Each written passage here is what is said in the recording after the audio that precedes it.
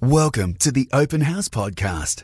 Conversations exploring life, faith and hope with Stephen O'Doherty. Pope Francis, whose church is facing sexual abuse crises in several countries, wrote an unprecedented letter to all Catholics this past week, condemning the crime of priestly sexual abuse and its cover-up. In the highly personal letter addressed to the people of God, the Pope appeared to be launching an appeal for all Catholics to face that crisis together and not let it tear the Church apart. The Catholic Church in the United States, Chile, Australia and Ireland, where the Pope is in fact making a 2-day visit, an island very different from the last time a Pope visited, are reeling from crises involving sexual abuse of minors, and just as bad, the cover-up. Numerous surveys have pointed to plummeting confidence in the Church in those countries and elsewhere. We're certainly not immune from that in Australia. In his letter, the Pope referred to the suffering endured by minors due to sexual abuse at the hands of, quote, a significant number of clerics and consecrated persons. Well, someone who's been involved in discussions about this for quite some time is Father Brian Lucas. For a long time, he was the secretary of the Australian Bishops' Conference.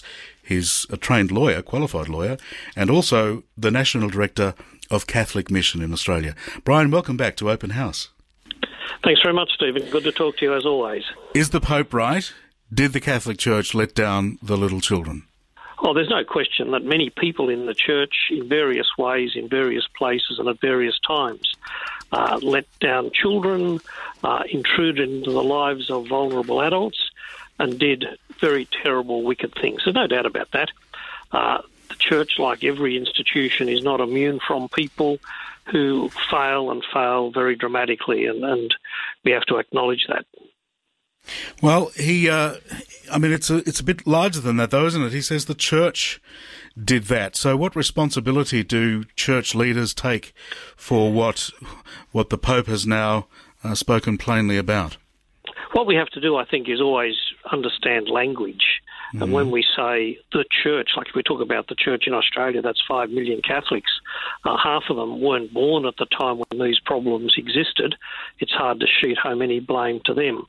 So what we've always got to do is to acknowledge, yes, individuals did the wrong thing, and individuals are part of an organisation, and collectively, because they're part of an organisation, that organisation itself has to face the reality and do what it needs to do to repair damage. Well, with respect, it is a little more than that, though, isn't it? Because that amounts to a bit of a, bad apple sort of argument, which says it was the individuals that did the wrong thing. But we know in the case of the Catholic Church, quite plainly we know, that there were people around who knew what was going on but did not do a thing. And that's really what the Pope is saying, isn't he? And that's certainly the case. I mean, the wrong was not only the wrong done by individuals who abused children, there was wrong done by people who didn't respond adequately. No question about that. There's wrong at different levels, but we have to say who were the people who did that wrong, when did they do it, try to understand why they did it, of course, and that's a very complex analysis. It's pretty glib to say, bishops knew what was going on and covered it up. Police knew what was going on and didn't charge people.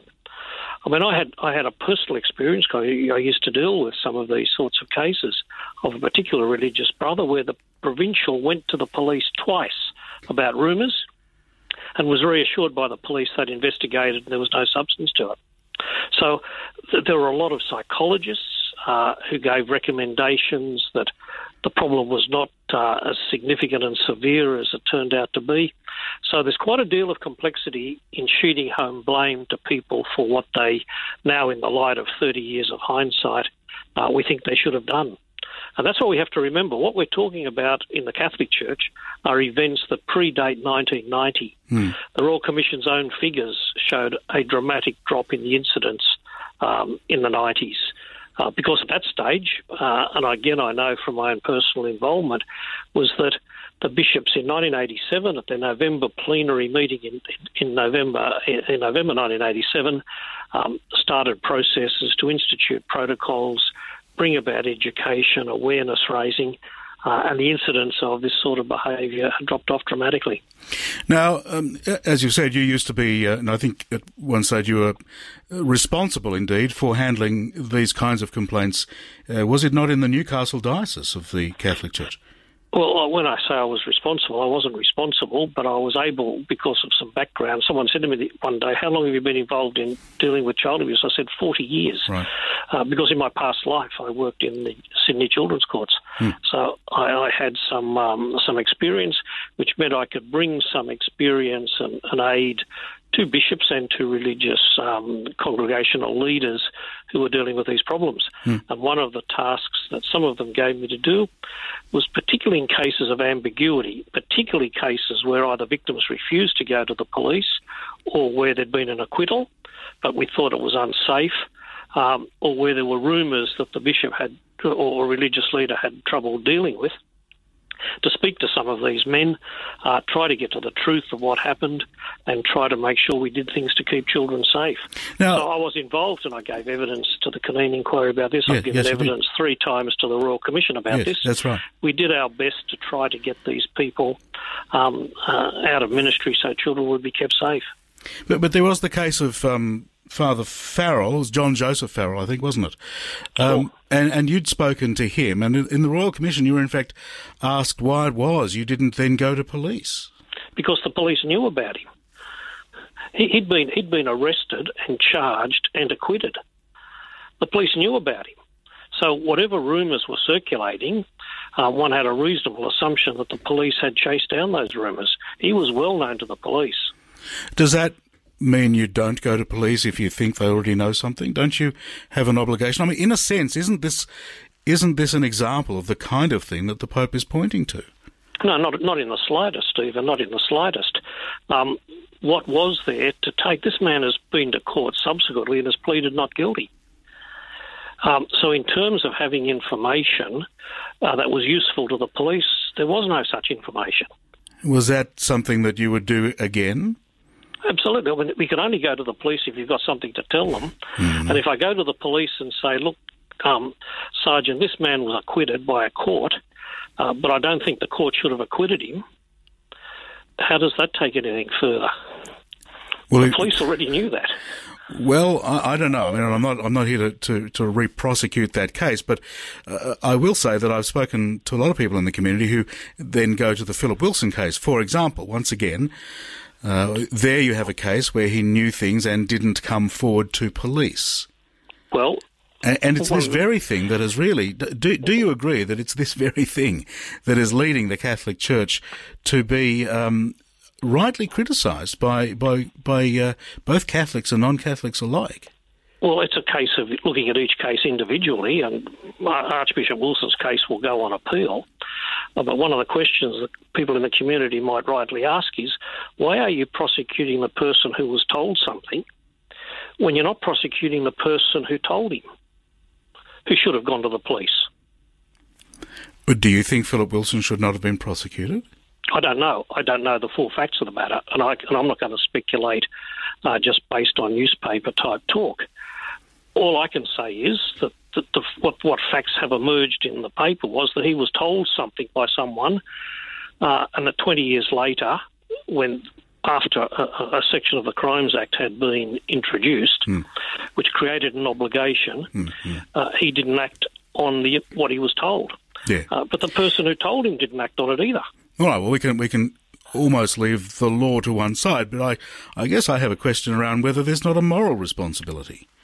Well, whatever about the moral responsibility, it would be not unreasonable, perhaps, for someone to say, well, look, I was told something, but gee, if the person who told me wants this matter prosecuted by the police, they have the right to do that. I mean, the Royal Commission itself had a policy to respect the requests of victims, to not refer matters that victims didn't want referred.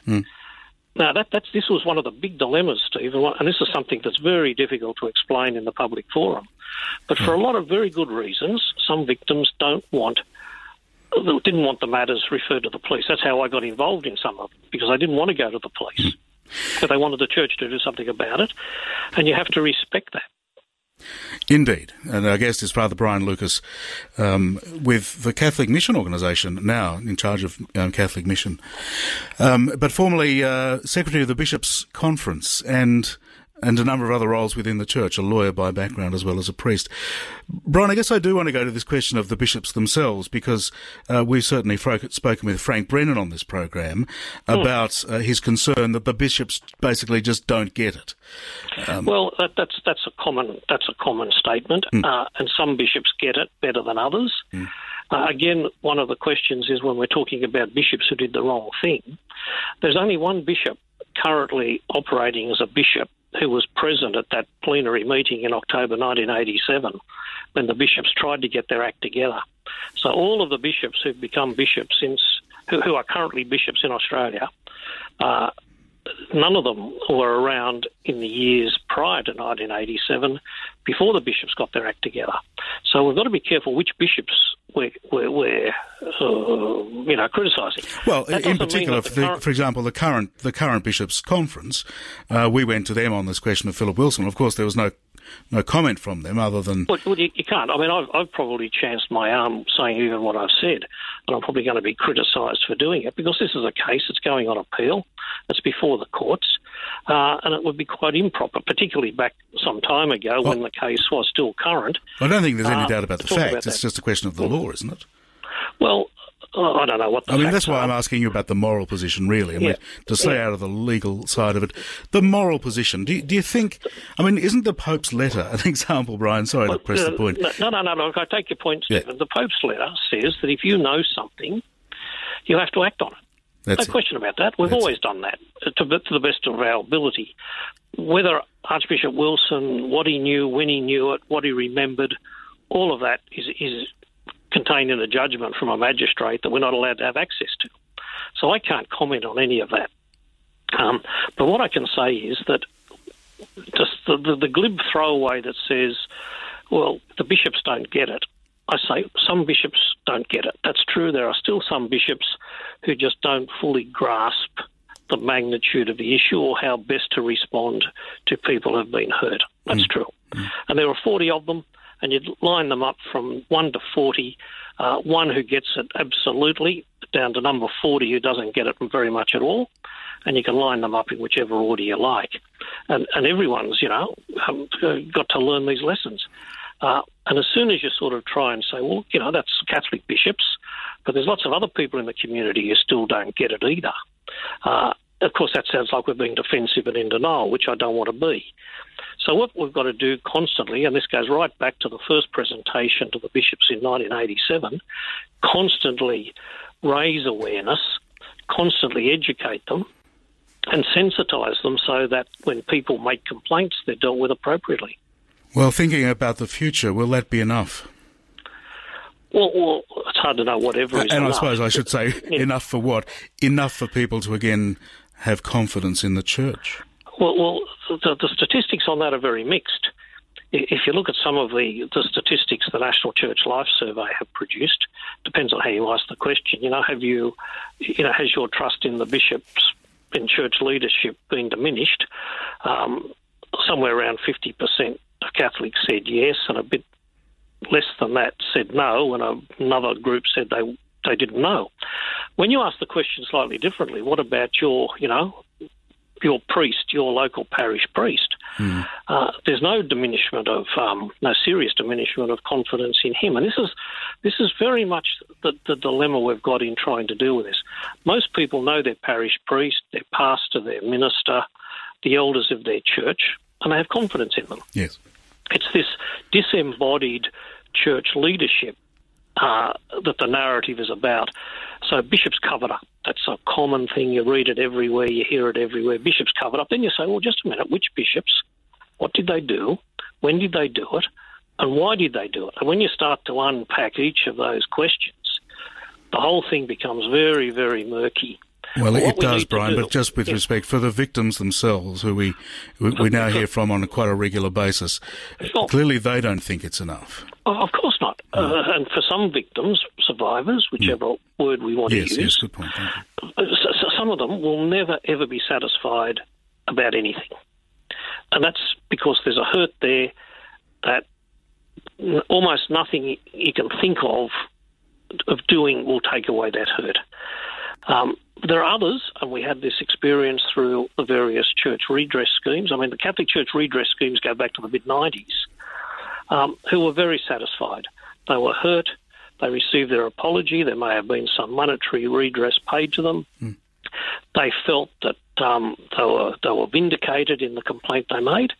They're not the people who turn up on the ABC every time there's a story about this. And all you can do is one-on-one, gently and calmly, and as pastorally sensitive as it's possible to be, deal with people one-on-one. And you try and do that. And I think that's going to be a long, slow process. No doubt about that. Well, Father Brian Lucas, it's been good of you to speak with us. I do appreciate that. Thank you. Thanks very much, Stephen. Father Brian Lucas, for a long time the Secretary of the Bishops' Conference in Australia, a lawyer, and the National Director of Catholic Mission. Discover more Open House podcasts at openhousecommunity.com.au.